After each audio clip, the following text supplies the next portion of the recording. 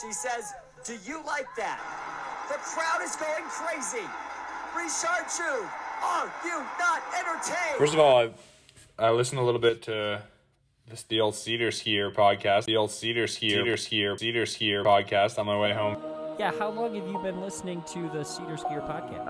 I honestly didn't know what it was, and I Googled SederSkier. Hello, Ryan. This is Jessie Diggins. And I just thought it was really cool.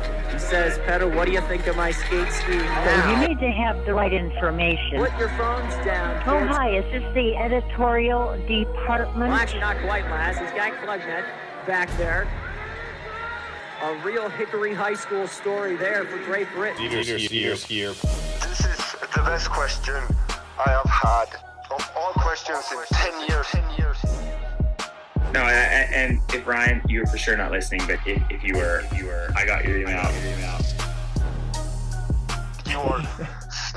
You're brilliant. This is like exactly, like right, you hit the nail on the head.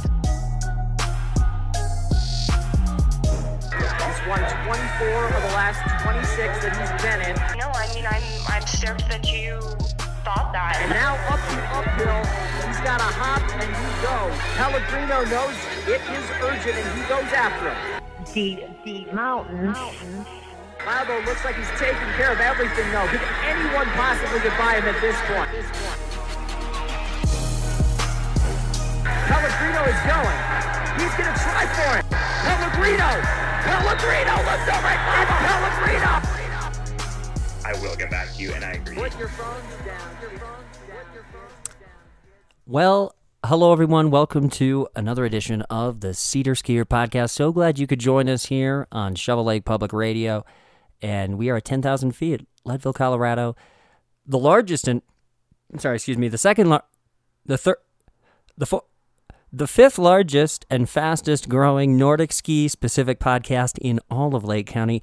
We're so glad you're here today. We just wanted to wrap up what was a pretty exciting World Championships. We got a lot of things to talk about, so I'm just going to call this show. This is the recaps of all the recaps that need to be recapped later here on Shovel Lake Public Radio. Let's hop right into it. 50K for the men, 30K Classic for the women. What did I see? What did I notice? What were the big themes? And then in the championships as a whole. Actually, maybe start right there because, interesting enough, I was going back looking at the winners of all the medals from the last couple of weeks. And as you can imagine, there were 12 individual medals up for grabs. Okay, 12 individual medals up for grabs. On the men's side, 10 of those medals were taken by Norwegians. Jules Chapat took a bronze in the sprint. Remember way back when that happened. And then also we had William Porma coming through with a bronze in the 50K yesterday. So you might be thinking, wow, men's skiing is so boring. Look at how the Norwegians are ruining the sport. Well, if you flip over to the women's side, 12 individual medals up for grabs, 9 claimed by Swedish women. Anna Stikova claims a silver in the 30K Classic. Then we saw Astridor Slin claim a bronze in the 15-kilometer skiathlon. And finally, Jessie Diggins, of course, taking a gold in the individual start. So for those of you out there who are on the argument that apparently the Norwegian men are ruining the sport, I guess the metrics would suggest that the Swedish women are equally as dominant. Now, I would say those are some facts that aren't quite indicative of the real situation. Me personally, I think the women's field has a perfect blend. We saw it at these World Championships, a perfect blend of dominance, stars, kind of the evil empire with Sweden, stars across the countries. Henning for Germany is up and coming. You got the Swedes with Parmakoski and Niskanen and some youngsters too, Johan Su. The Americans obviously are interesting to watch for a number of reasons. And we have young stars, veteran stars, Brennan, Diggins. The Swedes have stars. There's a lot going on. France even, Claudel. It's a great balance of stars and dominance, but also on any given race, you feel like the podium is pretty up for grabs too. And on the men's side, it's very dominant, very heavy Norwegian. So the Norwegian men are much more dominant than the Swedish women. Okay, you don't need to send me an email and tell me that you think otherwise, okay? I get it. I just wanted to bring that up because I thought that was kind of an interesting stat to point out. So winners and losers from this world championship. Well, actually, first we should back up a little bit. Let's talk a little bit about the 30K for the women and then the 50K for the men. I thought it was a little bit interesting. I'm just going down. This is not in order of importance really at all. It's just kind of my notes watching the show. I will say I thought it was a little bit interesting that Kern gets the start. I don't have, people are probably going to think that I have something against Julia Kern after listening to my shows. I really don't. I think she's one of the most promising young athletes on our team, and she's really blossomed and improved.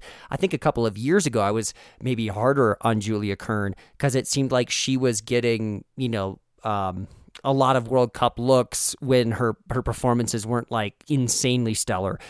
But regardless, she's improved and blossomed. I just thought it was a little weird. It's like, what are her chances in this 30K Classic? And maybe like Sophia Laukley gets a chance. She didn't really have a great skiathlon. That was the only thought I thought from a roster move. However, the more I thought about that, I was like, maybe Laukley went home right after the skiathlon because I think she's gearing up for NCAAs. So maybe it was kind of the best of both. Laukley didn't have an interest in doing that classic race. But I think that's a little bit weird if that's the case, because you would think if you're Laukley, that 30K Classic in tough conditions could be a potential, for a really good result. That was the only thing. I think we've talked a little bit about roster decisions. I think generally speaking, I'm really happy with the United States and the decisions they've made. And I think broadly speaking, reflecting on these championships as a whole, you got to feel pretty good actually if you're a United States ski fan. We got Jessie Diggins winning the gold that she should have won. We had another bronze in the team sprint. Rosie Brennan delivered some magnificent results. Every women's race, you felt like there was a chance. We had a chance for a medal almost, I don't even know. Was there a race where you felt like that was not the case? The relay was a disappointment, but nothing. I mean, it's a disappointment because of the expectation was there, and that expectation of getting a medal, I think, is a privilege that they've earned. On the men's side, a little bit less that way. However, Ben Ogden makes things spicy and interesting, and it's too bad Hunter Wonders actually didn't have that second relay leg. The 50K, he looked way better than in the relay, and vice versa. It'd have been cool to see how those guys could have gotten into the mix. And so even though there's not quite as much star power there, I thought the guys' team were more interesting than we were probably 10 years ago in some respects, I would think. Still some room for improvement, obviously, but I think generally speaking, I was at least interested and intrigued to turn on every morning, like, let's see what happens today. And that's all you can ask for, I think, if you're a U.S. Nordic ski fan, and some of that is, you're following the international storylines, but some of it's too is like, you want to see how our Americans did. Hey, actually, can I hop out quick? I know I was talking 30K Classic. This has been on my mind as a journalist, and it's a broadly speaking coverage, a problem I have. Not really a problem, but something I think that could stand for improvement. I was a little bit flummoxed by the strategy that SederSkier took in covering this event with boots on the ground. And I don't want to criticize Nat. I like Nat. And I think he has some really good qualities as a journalist for sure. Like all of us journalists, there's things I think we do better and things we're not as good at, so whatever. But I like him generally speaking. And he's been kind to me, friendly to me, emails back, which is not always the case for everyone at SederSkier. But I thought it was interesting the approach they took, because basically their gamers after every event were written by individuals who did not have boots on the ground, and they almost never had quotes from athletes or coaches. And if they did, they were put in later, and they're just the basic quotes that I can get by just signing up for the basic media coverage. Rosie Brennan, now you're on the email list. Okay, here's her thoughts, or here's a sound file or whatever. And then Nat wrote some really nice pieces. One on the Chinese skier, one on the Ukrainian situation, one about parents being there. But all three of those pieces, let's be completely honest, you could have written those without being in Planica. You absolutely could have. And I'm saying that as someone who has done that exact thing. I have written stories about international sporting events with big-time players, and I was 2,000 miles away. And whether it was like a gamer, feel-good story, a kind of a political interest piece, whatever, like the Ukrainian one, again, all great pieces, but those did not require him to be there. So, again, Nat, if you're listening to this, I thought you did a great job with your writing. I'm more backing up as like, here's how I would have attacked this. Okay, you've got Nat there. The one thing that you can get leverage by having boots on the ground is mixed zone action. Like, Nat should have been, his strategy every day should have been wake up in the morning, get a nice 2.5 hour skiing, right? Because that's important. Then you get into some loose fitting clothes, like you're ready to move, you've got your phone charged, and depending on where the media zone is located and what kind of like video, action you can get, you position yourself in an area where you can absorb most of the race. And if that means you're watching it on screen, so be it. You want to know what was happening in the race. But you also need to be very close to the mix zone so that the second those athletes are coming across, you are nabbing the podium quotes. Okay, so like in a 50K, right, you're nabbing the podium quotes, and then you're following up with, since you watched the race, kind of like a random inside story, like whether it's Beta Clay making that breakout or the Japanese guy trying to close the gap on Holland in the relay, or a guy breaking a pole or falling. You want to know, okay, I got to go talk to that guy, let's get his story. Okay, and then absolutely a 100% must, every single event, no questions asked, you have an interview with all 4 American athletes and the American coaches. I mean, that's like sports coverage 101. I mean, I cover prep games. It's like you have to talk to the coach of the team that you're covering. You have to talk to the coach. And if you're on deadline, like I've written many stories where the game ends and 5 minutes later, my story has to be published and meet that deadline. So you're like writing the piece, transcribing immediately. It's like you only have time for the coach, but you get that coach quote. Now if you have time following up, you get a coach, you get a couple athletes, you maybe even get an opposing team's athlete or coach. That's all gravy, right? But in a situation like this, he is not trying to meet a deadline. That race is happening in the middle of the day or whatever. Like, you just go berserk. You interview as many people as possible. And now here's the beauty of having multiple people. You've got your individuals back in the U.S. who are writing your gamers. All Nat has to do is hop on Zoom, hop on whatever WhatsApp or device he's got, and just start shooting the crap out of these audio files back home. Now those guys have 12 files to work with. They've got the podium quotes. They've got the quotes from the random guy who tried to close the gap or broke his pole. And they've got 4 quotes from all the U.S. athletes, and they know what Coach Wickham and Coach Grover is thinking. That is basic. Like, I was shocked as I was reading the SederSkier gamers. I'm like, how is this? This is, we don't even know that Nat was there by doing this. We don't even know. And so I thought that was disappointing. And if you're listening, you're like nodding your head going, yes, that is true. Let's start sending some money. Gavin, Kench, if you're out there listening to this, let's make a team. One of us gets over there. If you want to go over to Trondheim, great. I told my wife the other day, I'm like, I think we should go to Trondheim. Like, let's start saving up our money in the piggy bank right now, because that's basically how we live right now. Like, one income, basic income, and it's like, we're desperation, right? But like, let's start saving it up, because Trondheim 2025 is going to be lit. And we can go visit Oyvind, and we can hand him my thesis, which is now Leatherbound Books.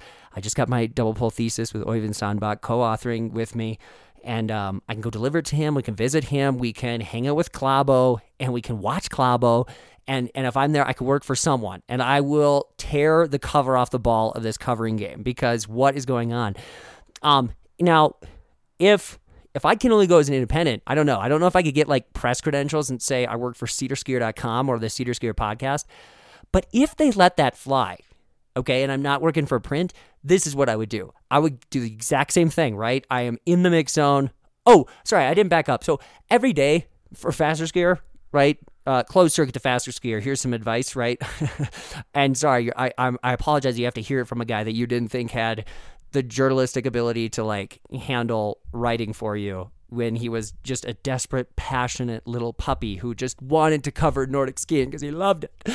I think after every day of a world championship, you have a gamer that covers the race, and you have an American story, because basically every single person who is coming to that site, they want to know what happened in the race, and they want to know, how did we do?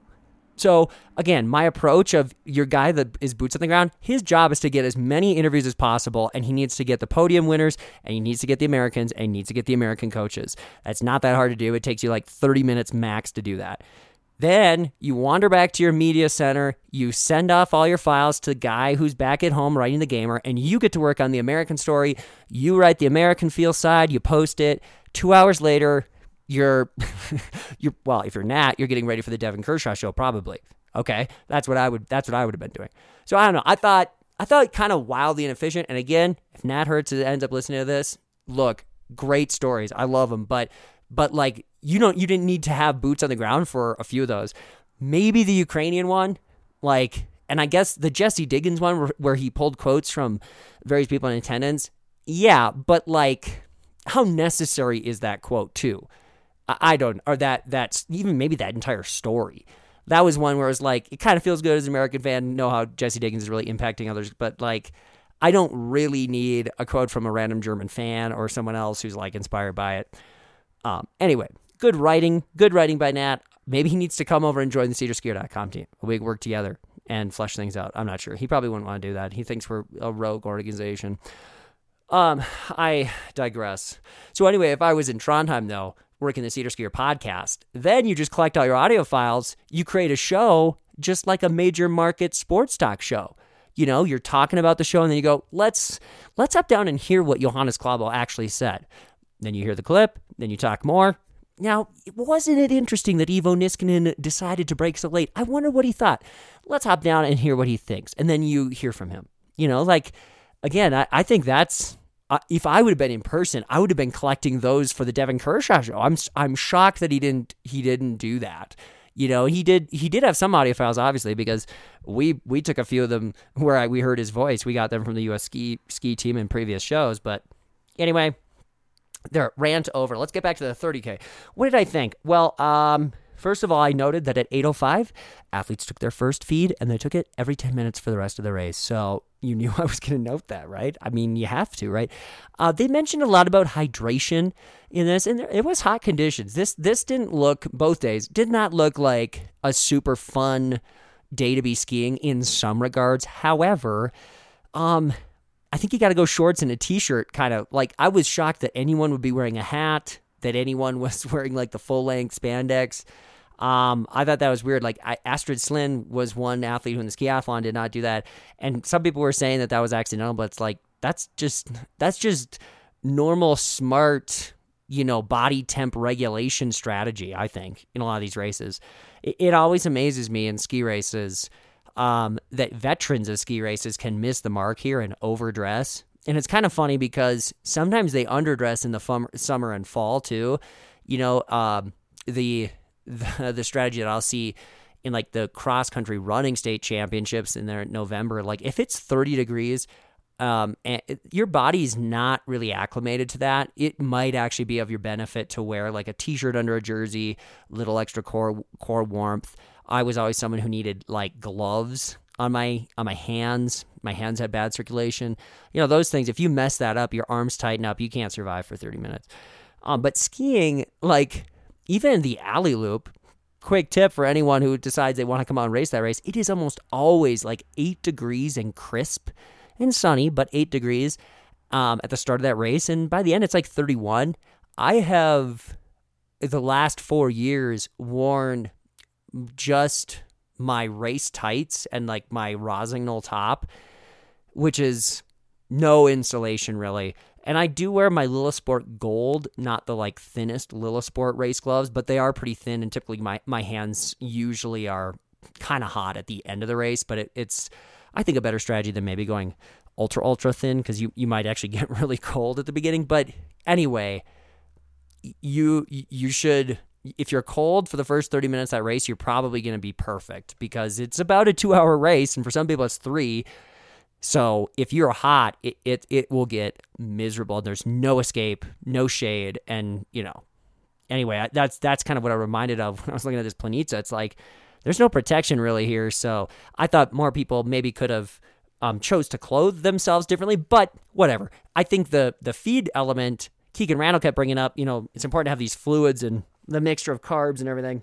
And I think I guess my experience, at least in races where it's important to kind of stay on top of these things, they brought up a great point, I think, in the men's side, where the idea of going every 10 minutes is you can't really ever let yourself get to empty. That is true. However, in a 2-hour race, even in a 2-hour race, if you were to like, your body should have like 2,000 calories worth of carbohydrates to work with. So if you are a well-trained athlete, someone doing like 1,000 hours, and some of those distance things are done maybe fasted in the morning or on a light snack or whatever, like if you just train yourself normally and you eat a high-carb diet, like the Kenyan diet, you will bolster your ability to store carbs. I know for a fact that like I'm not storing 2,000 calories worth of carbs when I wake up in the morning. If I've carb loaded the night before or just had a normal meal, it's probably more like 3,500. It has to be, because I've gone out and done like 4.5 hour decently hard bikes or, ski sessions and not taken anything in, and sometimes not even water. So some people might say the latter part of that's maybe the weirder part, and I would tend to agree, because the most important thing to balance in these endurance events, in my opinion, is the electrolyte balance. Because if you mess that up, even if you have adequate, energy, your body you will feel faint. You will not be able to operate. Like your water is so much more important to your body than like energy, because a normal human living on Earth has so much extra energy they can tap into if they really need to. So a lot of people, when they talk about bonking, what is really occurring is they've messed up the electrolyte fluid imbalance. And I will actually say this, I have also experienced this from experience. One of the first century road bike ride I did, I tried to kind of follow the plan of, okay, make sure you stay on top of your fluids and stay on top of your fuel and everything. And I got to like mile 65, 70, and I felt terrible. And I had been eating well on this ride. Like I bet I took in over 2,000 calories up to that point, which, considering like I had a breakfast, carb load the night before, like 2,000 calories in the ride, there's no way I'm underfueled, right? And I just remember I was so faint and so out of it, and kind of reflecting on it, I was like, I started to look back. It's like, maybe I had too much salt, too much protein. I wasn't like simple enough with my fuel, instead of going like simple carbs, simple sugars, water, or like a Propel, that maybe that's what really messed me up, because man, I felt terrible the last 20 miles, and it was a slog. I almost felt like I was going to faint. And the next century ride that I did, I took a totally opposite approach. I did not eat anything until like 45 miles in. And then from there on out, all I did was I'd eat bananas. I would drink a little bit of pickle juice, and then I pounded Propel. And I honestly think the bananas, it was like, there's your instant carbohydrate energy. You can burn fats, you can burn sugars. The pickle juice was like kind of the bolster of electrolytes, making sure I was quite, overtapped on that side. I was not going to make I lost too much salt this time around. And then the Propel I think is like, it's a magical sports drink. I'm not going to lie. That Propel is like, it's because I think it's the right amount of like the vitamins, electrolytes. It's not quite as sugary as Gatorade, but Propel worked really well for me. So I don't know if anyone cares about listening to any of this. Maybe you're out there, you're a citizens racer. I hope I can like impart at least some of my advice. To me, Propel can get you a long way. Propel, bananas, and pickles. Pretty sure I could bike across America with that. As long as every night I was able to have like my 8,000 calorie banana smoothie cereal mixture. But I continue. The U.S. Oh, I put down, U.S. should have had more white in their uniforms. Yeah, what's with this? Sweden, I was looking at this article. Sweden's got white in their uniforms. There's some like tradition back to the 1920s that this happened, that some guy decided to wear white, thin white uniform. And it was basically like the same logic that I just brought up about reflection. It's just going to be a cooler uniform, cooler temperature-wise. And I thought watching this, like, why wouldn't everyone have a white-based uniform if you could? And yeah, I think the U.S., like, there are these dark uniforms. It might not look as great. If you had to go to the bathroom in the middle of the race, it could be a disaster. But like, white is going to reflect the sun. It just seems super obvious. So yeah, if I'm the coach of any team, I'm always going to make it a little more on the Swedish side than on the darker colored side. One little note there. Camera angles, production. Oh yeah, Hey guys, we like to rip fists, or we don't, but a lot of people like to rip fists about their production. I actually have never done that, like partially because I don't follow the IBU enough to know, oh wow, look at the contrast. Everyone always says that product is so much better. Hey, these World Championships, they had drone shots. They had the side-by-sides. I mean, every square inch of that course was covered.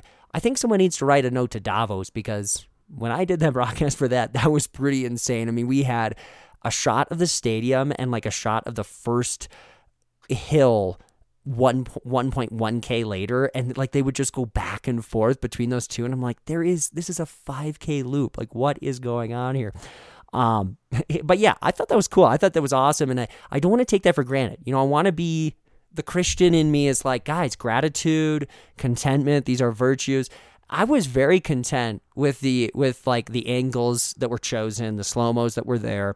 And speaking of slow-mos, I think it's a great time to transition to the Sport Hill slow-mo of the week. So my Sport Hill slow-mo moments, I've been bringing these to you all weekend long. In fact, I had a listener try to correct me on one of my Sport Hill slow-mos because I brought up in the skiathlon that some dude looked like they were wearing classic boots. And this listener, and he shall not be named, Ski Classic super fan, he sent me an email going, what is wrong with you? Are you watching this on like a potato, a screen instead of like a normal iPhone or whatever? Like, yeah, good for you. Yeah, I know this person has a really nice screen they can watch ski races on. But he's like, he took a screenshot where I said, apparently, I spotted this classic boot in the skiathlon. He's like, I don't know what you're seeing. So I had to go back. I'm like, man, am I going crazy? Maybe I'm taking crazy pills. And I went back, found the shot. No, sure enough, there was a guy with like legit looking classic boots in the skiathlon. Now, I think personally, this is probably some prototype Fisher boot, but still, it was a slow-mo moment. The slow-mo moment here, though, oh yeah, this was great. Let's see, do I have oh no, I don't have the time here. You're going to have to go back and look at this 30K Classic. Tyrrell gets a feed, Tyrrell Wang, from a coach, and then that coach tries to sneak the left hand in to give bib number 9 a feed. I'm not sure who that was. It might have been Calvo. Osberg. The athlete ducks down. So Osberg, like, picture this. Tyrrell's getting this feed. The feed slow-mos were great. There's another one coming up too. Gives the feed, and like his hand is coming back, and he's like, oh, here's another one of my athletes, right? Osberg. He's like, he reaching out, and Osberg like ducks down because she would have been decapitated if she hadn't. So that I just wrote, this was awesome. There's my moment. I know there was another slow-mo moment here, and it's from the guys race. Sport Hill slow-mo moment from the guys race. Let's see. Epic. Oh, I did write the timestamp on this. 34:19. I believe that's the timestamp of the actual skiandsnowboard.live video, not of the race. Epic. Coach throws a water bottle across the entire field. First of all, it's illegal. Okay. I believe this went to William Porama. I do not know this. I know Porama had some sketch feed exchanges. I mean, we're talking absolutely illegal, and the press getting in there, and they were talking about it, but this one was awesome. This coach is on the outside. It was, I think, by when they came around kind of a sharp right-hand turn for them. Okay, so picture this. You're looking at the screen, and on your right, you can see the coach. He's standing on the sideline. Okay, and it's like 4 tracks wide. They all make this turn, and the athlete to the farthest to your left, he launches a Patrick Mahomes timing route. I mean, this thing was no hesitation. He just chucks it, and it goes over 3 athletes' tracks to a guy in at least track number 3, maybe track 4. I can't remember, but I just remember going, "What on earth just happened?" I mean, if you gave me like 10 opportunities to make the throw that guy did, I bet I convert 3 of them, and that's with no other people coming. I mean, how he didn't drill someone in the head, like in between that, is beyond me. And he chucked an entire water bottle. It was amazing. Pass, catch, touchdown. I mean, so great Sport Hill slow-mo motion, Sport Hill slow-mo. It was crazy. Now, third Sport Hill slow-mo, I have to rip I have to rip Chad and Keegan on the mic because they didn't see this, and it made me furious. And you're going to be furious about this as well. 56 minutes, that's the TV screen. This is about 36 minutes into the race. David Norris, the subject, a podcast guest, a SederSkier podcast guest, subject of my story. Check it out, NordicInsights.com or SederSkier.com. Right now, you can go to SederSkier.com and read the story. David Norris is climbing up the field, right? I was a little unsure, like shaky. I would say the first 10K of this race, I'm like, oh man, where's Norris? Oh no, I kind of made it seem like he was going to have a chance to be like top 10, top 15, but he's nowhere. Then he starts pulling out the David Norris. Like the course is getting tougher, and he's climbing up the ranks. And right as he is, I don't know what place he was when this happened. It'd be interesting to ask David Norris how much this affected him. He breaks a pole. He broke his pole, and he's way over on the left side of the screen, and you see him dart across to the coach's side. He's like, Paul, he's yelling because this is critical, right? He has now fought his way back up to this lead group. And yeah, there was no real injection of pace. So if you want to make this argument that this didn't matter at all, fine, maybe you're right. But at that moment, it seemed super critical because he was trying to position himself clearly to be in the front group here so that when a move was made, he was at least ready to respond. And it was like this broken pole took everything that he had done. It kind of eliminated that work. And they didn't. Chad and Keegan must have been talking about structure or some other thing. They went on a couple nice 9 or 10 or 15-minute rants about stuff that's super interesting for Nordic skiers. But I was like, dude, you missed that. There it was. David Norris just broke a pole, and he was yelling. And I'm sure everyone in Steamboat Springs, Colorado, at that same moment was like, no, because he was really having a good race up to that point. He did end up recovering. I wonder how long he had to ski with that substitute pole, because it sure seemed like at the end of the race and later on he had found another matching pole. And yeah, so there's my 3 Sport Hill slow-mos of the day, brought to you by Sport Hill. Sport Hill has been so kind, outfitting the SederSkier team with some great training apparel. We've been using Sport Hill ever since, and I'm not reading an ad right now. This is just from the heart.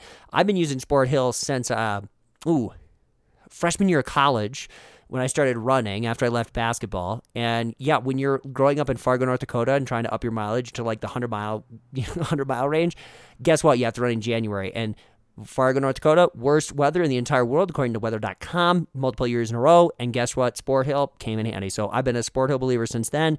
Then, of course, my wife and I, working for Eagle Eye, got to take a few trips out to Eugene to broadcast USATF events and NCAA track and field events. That was super fun. But one of the most important, treasured memories of our entire marriage, and I don't think I'm speaking, out of turn here.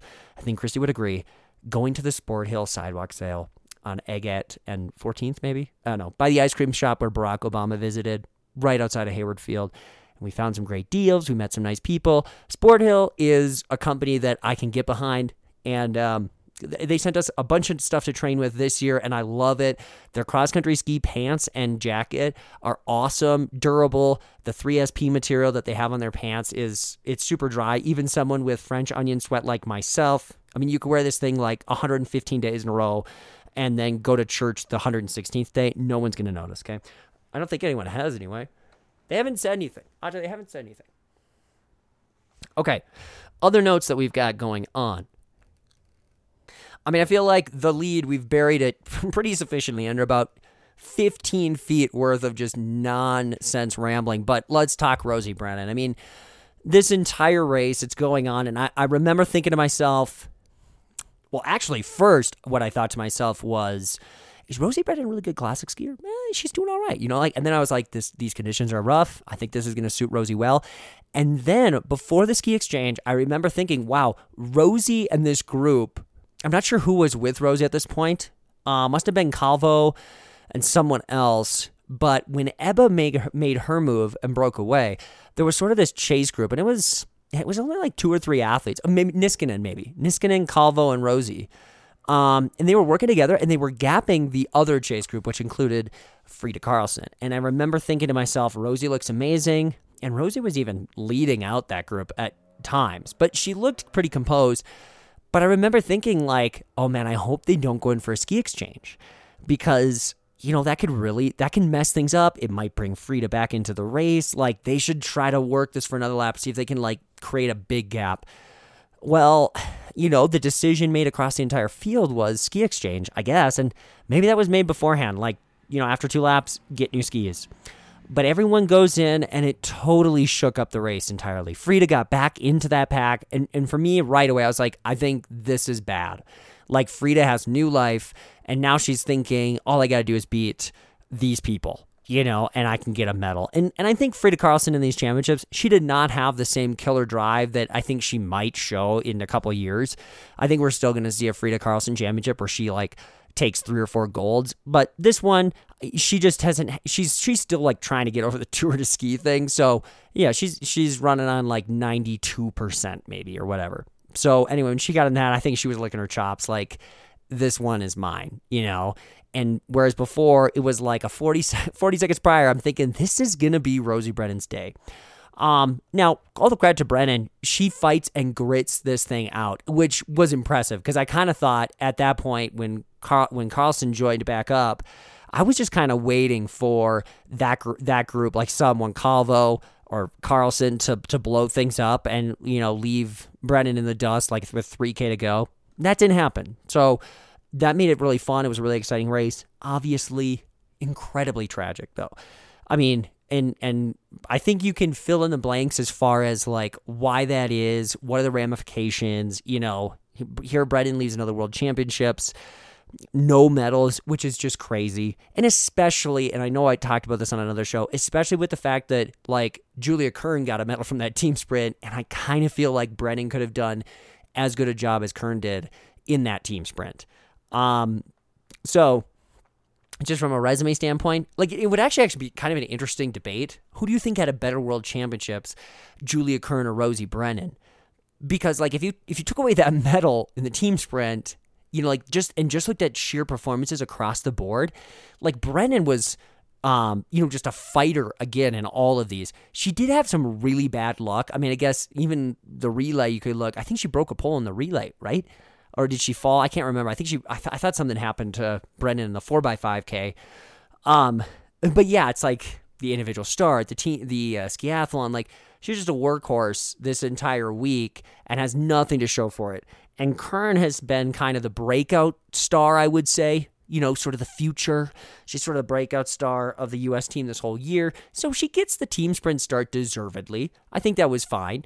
But like, she didn't really pull out something extra special in that team sprint. I think what she did was kind of, Rosie Brennan could have done the same thing. But speaking of which, I did get an email from a SederSkier.com listener from Wyoming.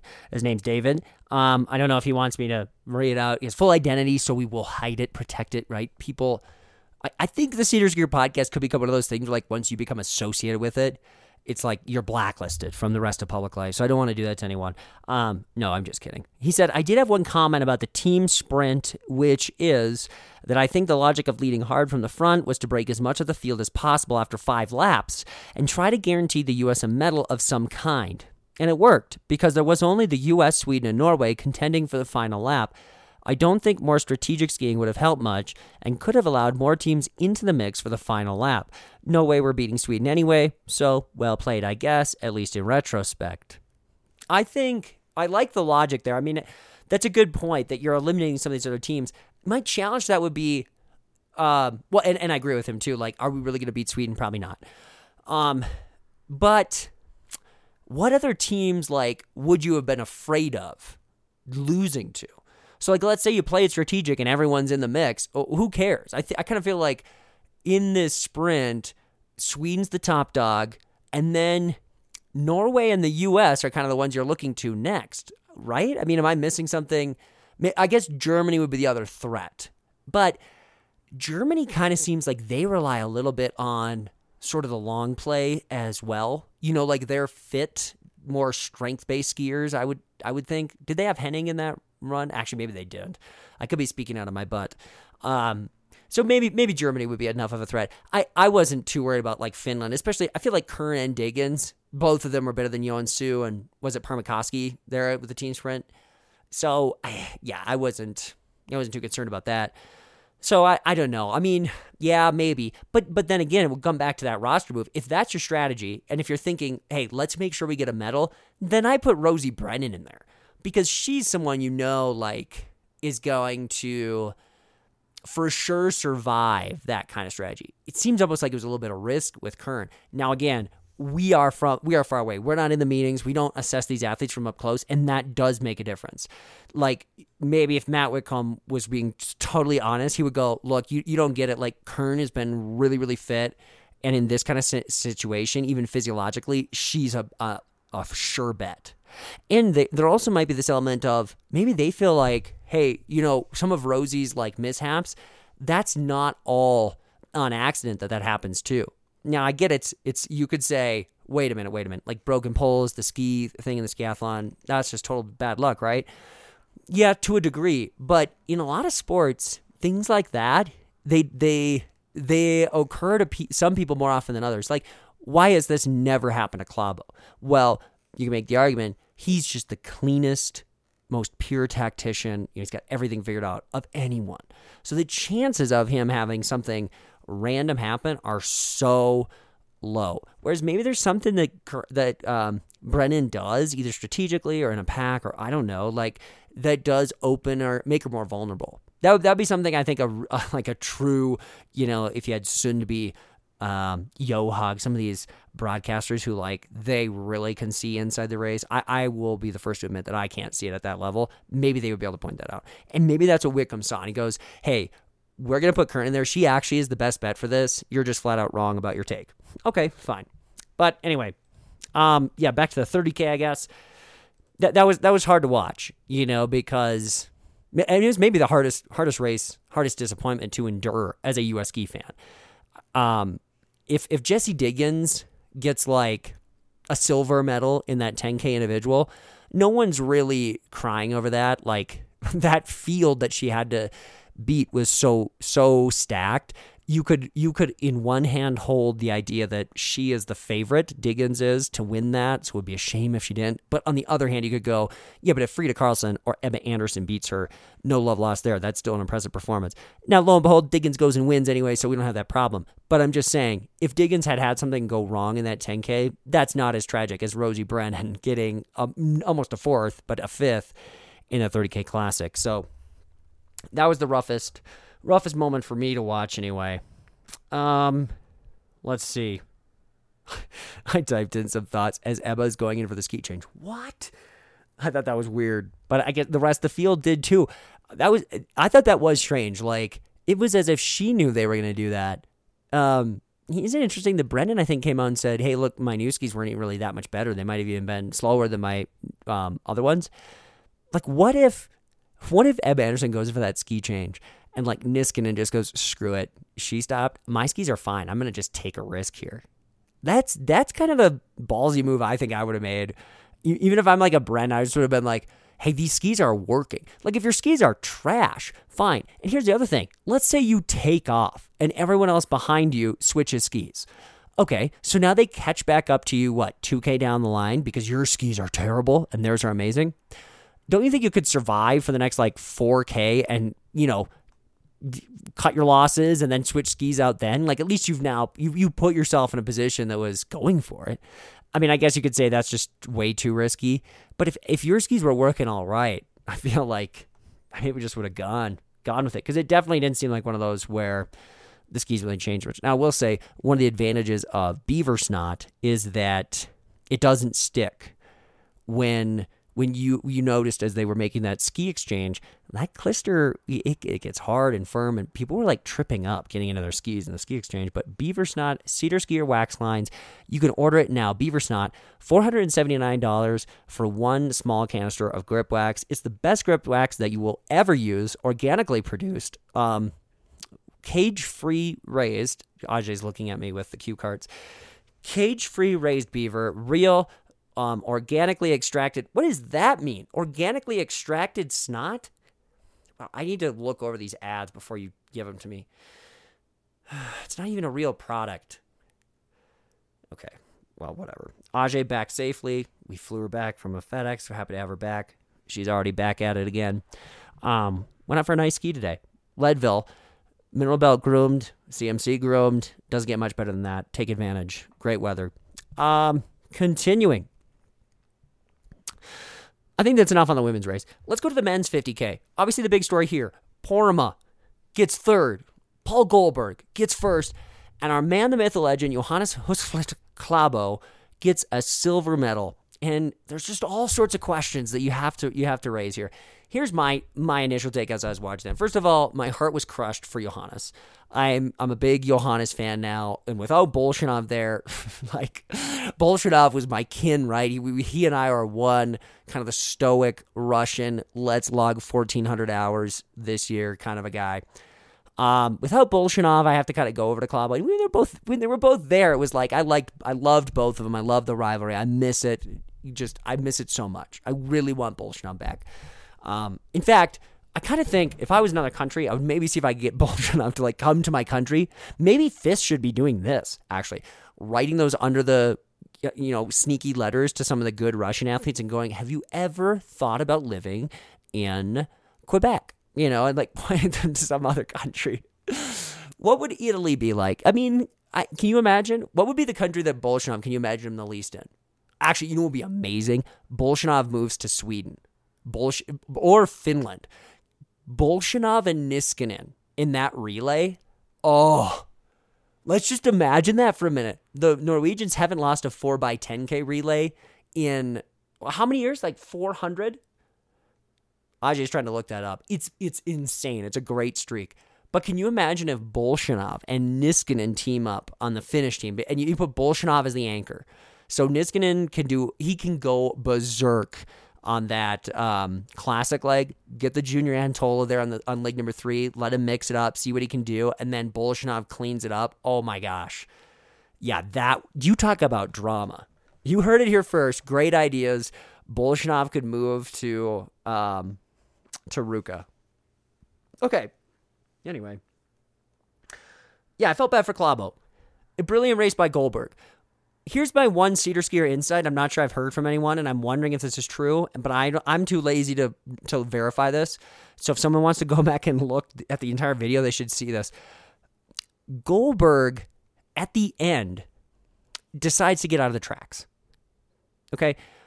Now, is that a lucky move, or is this a move that he calculated after 7 laps going, okay, I am noticing that these tracks are not going to be tolerable for like the kick that I want to unleash. So on that last lap, I must be on the inside and go outside the tracks because it was so intentional, that he was out of the tracks. And the crazy thing is Klabo was not out of the tracks. These are the things that Klabo never misses. Like if it was truly a tactical thing that Goldberg knew I have to be on the inside and I have to be outside the tracks to make this happen. If that's actually like a strategy thing, how did Klabo miss that? You get 7 laps through and you'd be thinking, at least on laps like 2 and 3 and 4, that's where you got to make that game plan. Because okay, like in the finish, it's going to come through. How are the tracks doing? How are they setting up? Where do I need to be? You've obviously kind of decided this to some degree, like the night before, 2 nights before, or whatever. But even more, there's got to be some, I would think, in-race decisions because you never really know how that track's going to hold up, what the speed of the race is going to be like, and et cetera. But yeah, like my initial thought was watching it, Klabo just did not have the spark. And I actually was like, I wonder if that hamstring thing, I tried to think back. Have we really seen an explosive Klabo? I think the answer to that this year is not entirely. He has not blown the doors off of people in the way he did 3 years ago, pre-hamstring thing. Like, I do truly believe that, like, he cannot go into the special gear that he could. Still very fast. Obviously has had some good sprint uphill, like, kicks. But I distinctly remember one of those kicks at least covering, and I can't remember exactly which one it was. Maybe it was even the opener, like Ruka, where he did not have to go Tarentev. He did not have to take down a Tarentev type athlete. And So the jury's still out for me anyway on whether or not that is a part of it here, that like he really isn't as good of a doesn't have as much explosiveness as he always did because of the hamstring, and he's made up for it. He's made up for it with just better strategic skiing in the sprints. I mean, in this sprint at the World Championships, he basically he could have no-poled and just classic stride his way into the finish. He did not have to Klabo step at all. And this hill wasn't really steep enough for the Klabo step. And I do wonder if Klabo was thinking to himself, like if it came to almost a shock to him when he saw Goldberg start to run, he was like, wait a minute, running's not going to be faster here. Like that's almost what I felt like is either one, Klabo was shocked and he goes, oh crap, I should have been running too. What was I thinking? Okay, either that happened. Or, number two, he actually was just so dead. He was just resigned. He was like, you know what? That 50K took so much out of me. I didn't have any response. There was no response. That's the kind of angle he's at least taking it to the media, but I don't think that's necessarily means much. But he would say, hey, man, that was a tough race. Like, I didn't have it at the end. I gave it my best. I'm happy with silver, blah, blah, blah. But that could be part of it. It wasn't exactly enough of a jog and kick that Klabo could just eat people up. And then the third thing is his hamstring is not all there. So he knew he was limited. He may have even knew he needed to be sprint running that, but he just simply couldn't because he's like, at the end of that 50K and all the striding that's happening, like I might like pop something, and I think some people are tricked into thinking because he's won so many sprints this year that he is as sharp as he always has been. I just don't know. And it's hard. I mean, his hamstring was damaged. Like he had to take a lot of time off.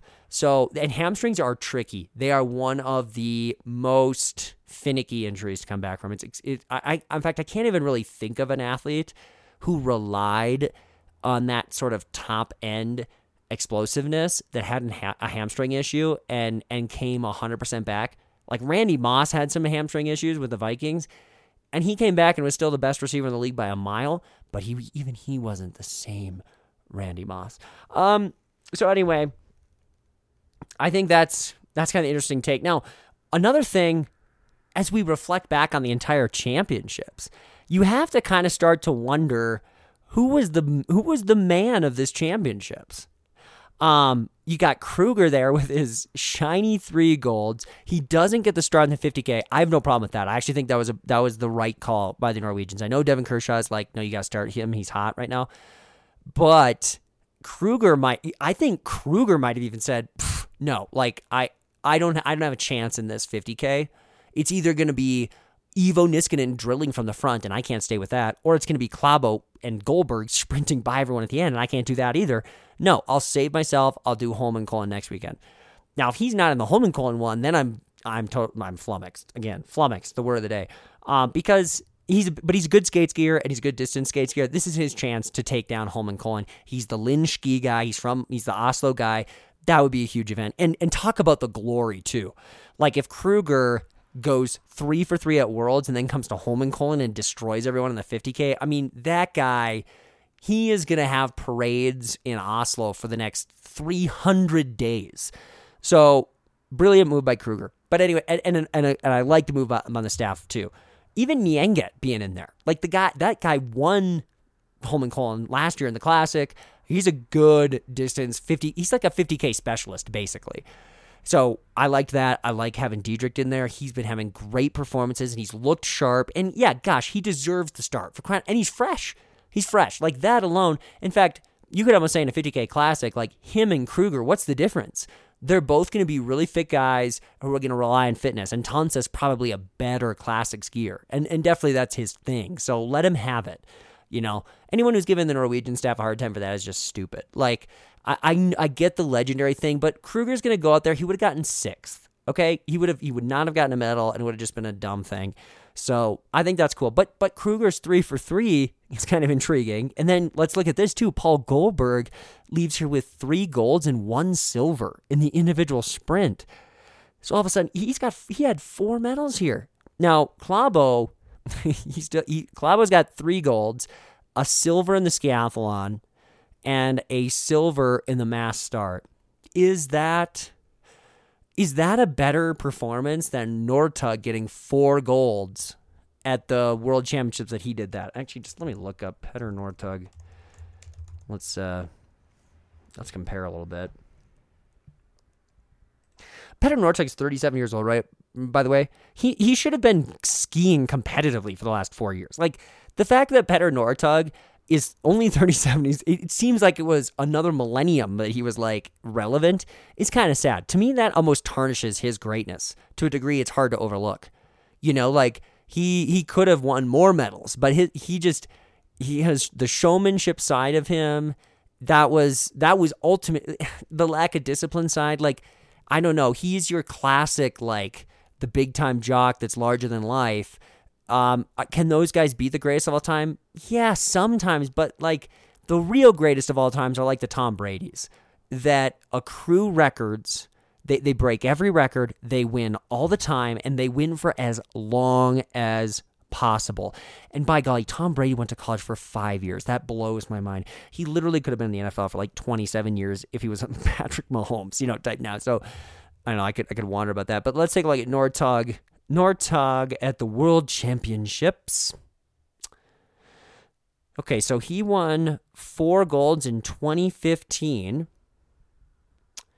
And then it got 11th in the skiathlon that year and 62nd in the individual start. To me, like,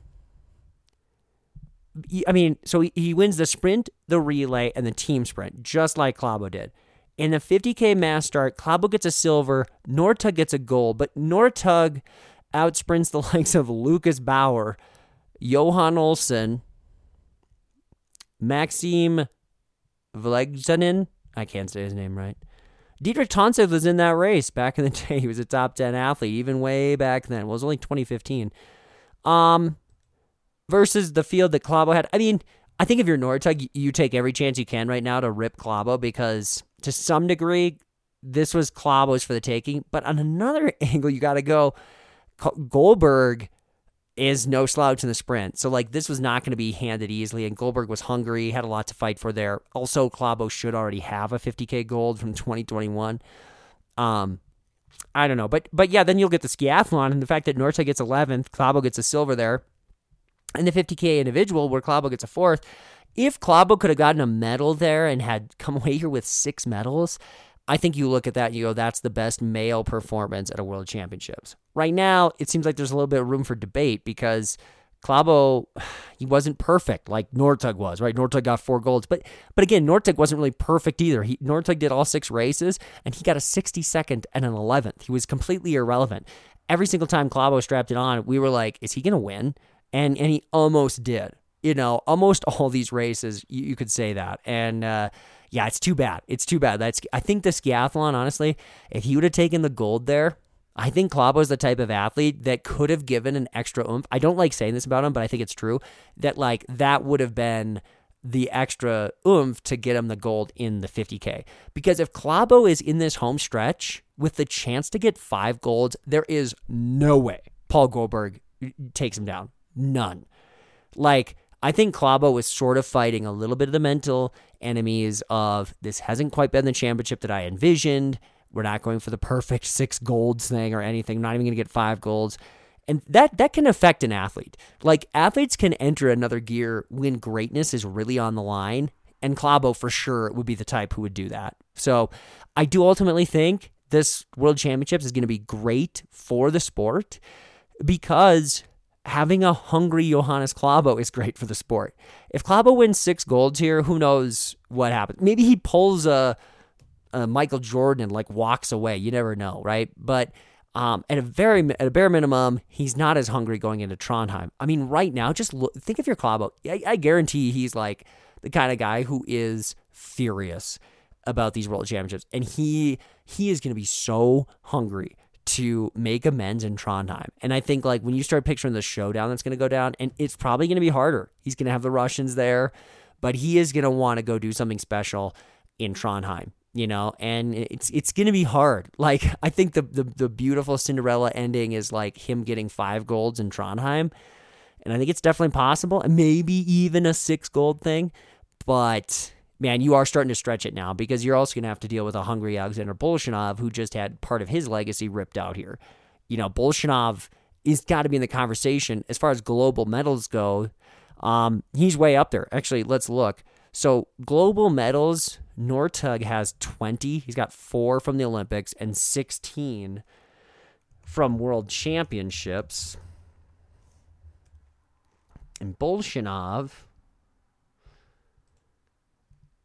how many does he have?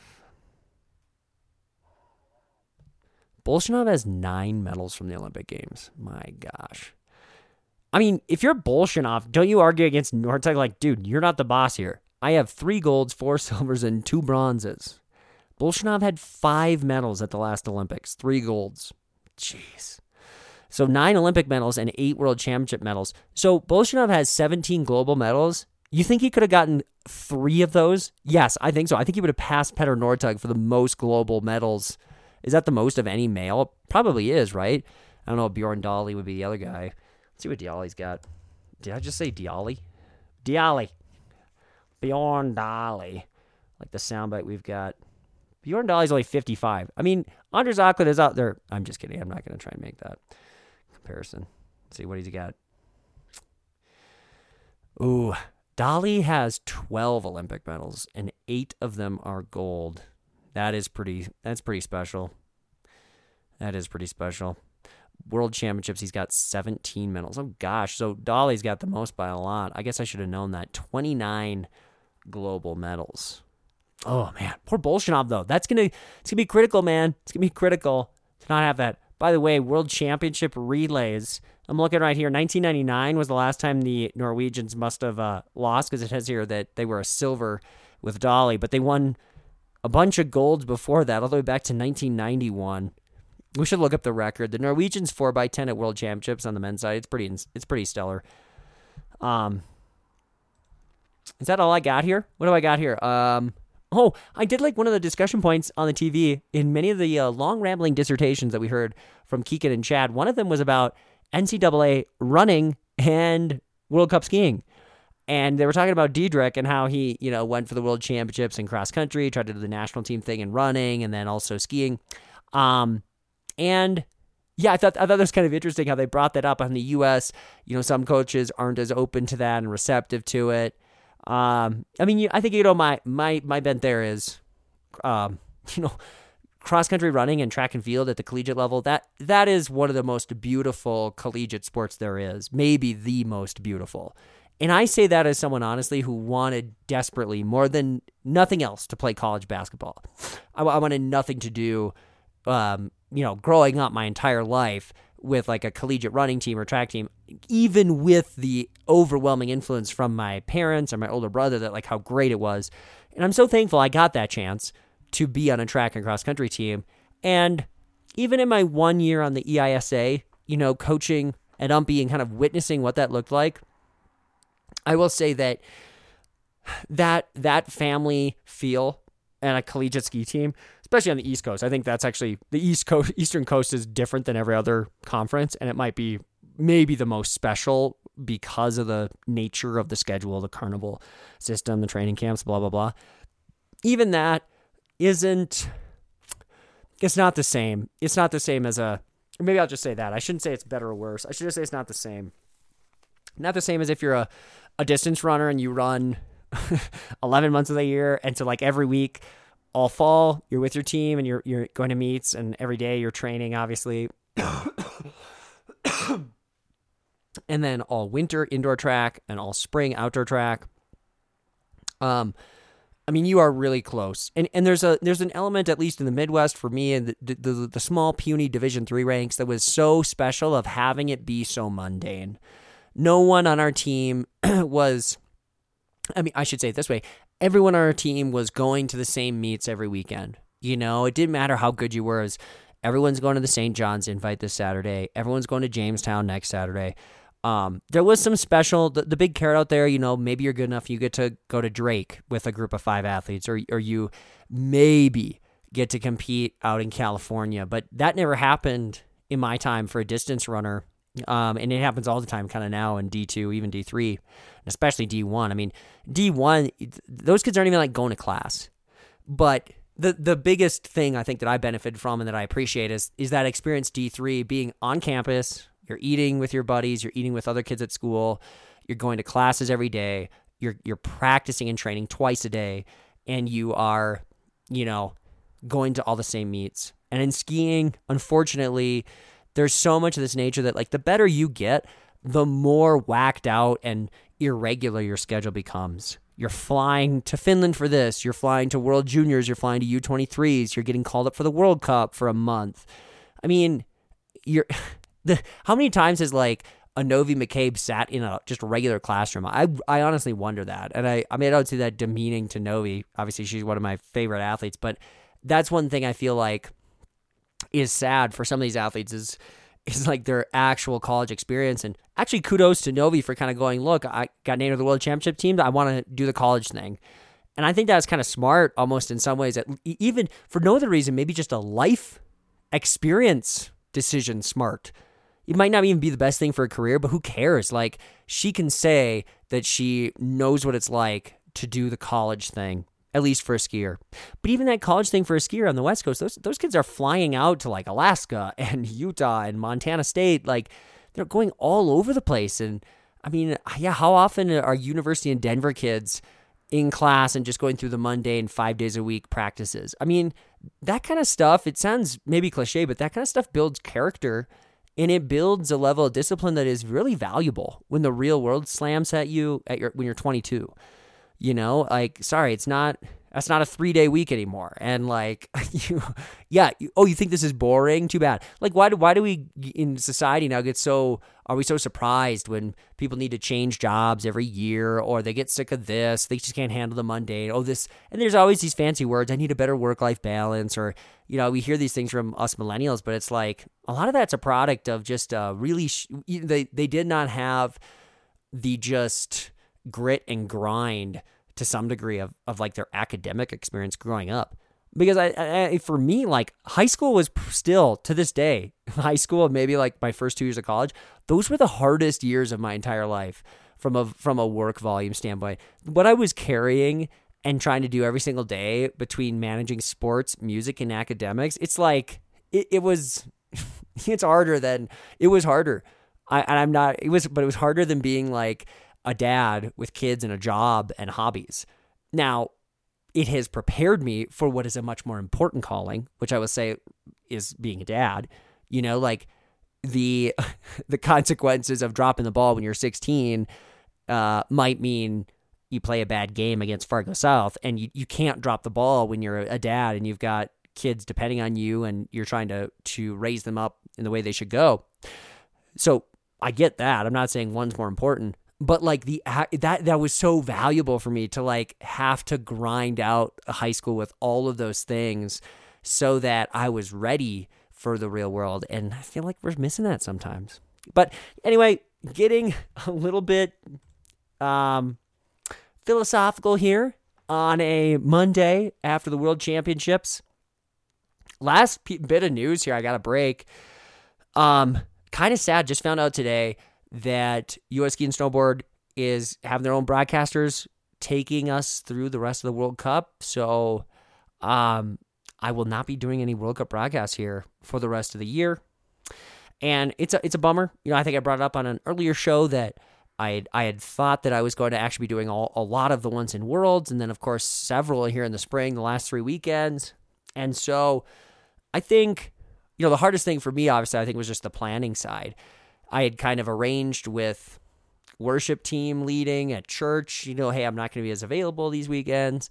Obviously, my own training and racing kind of got blown up a little bit.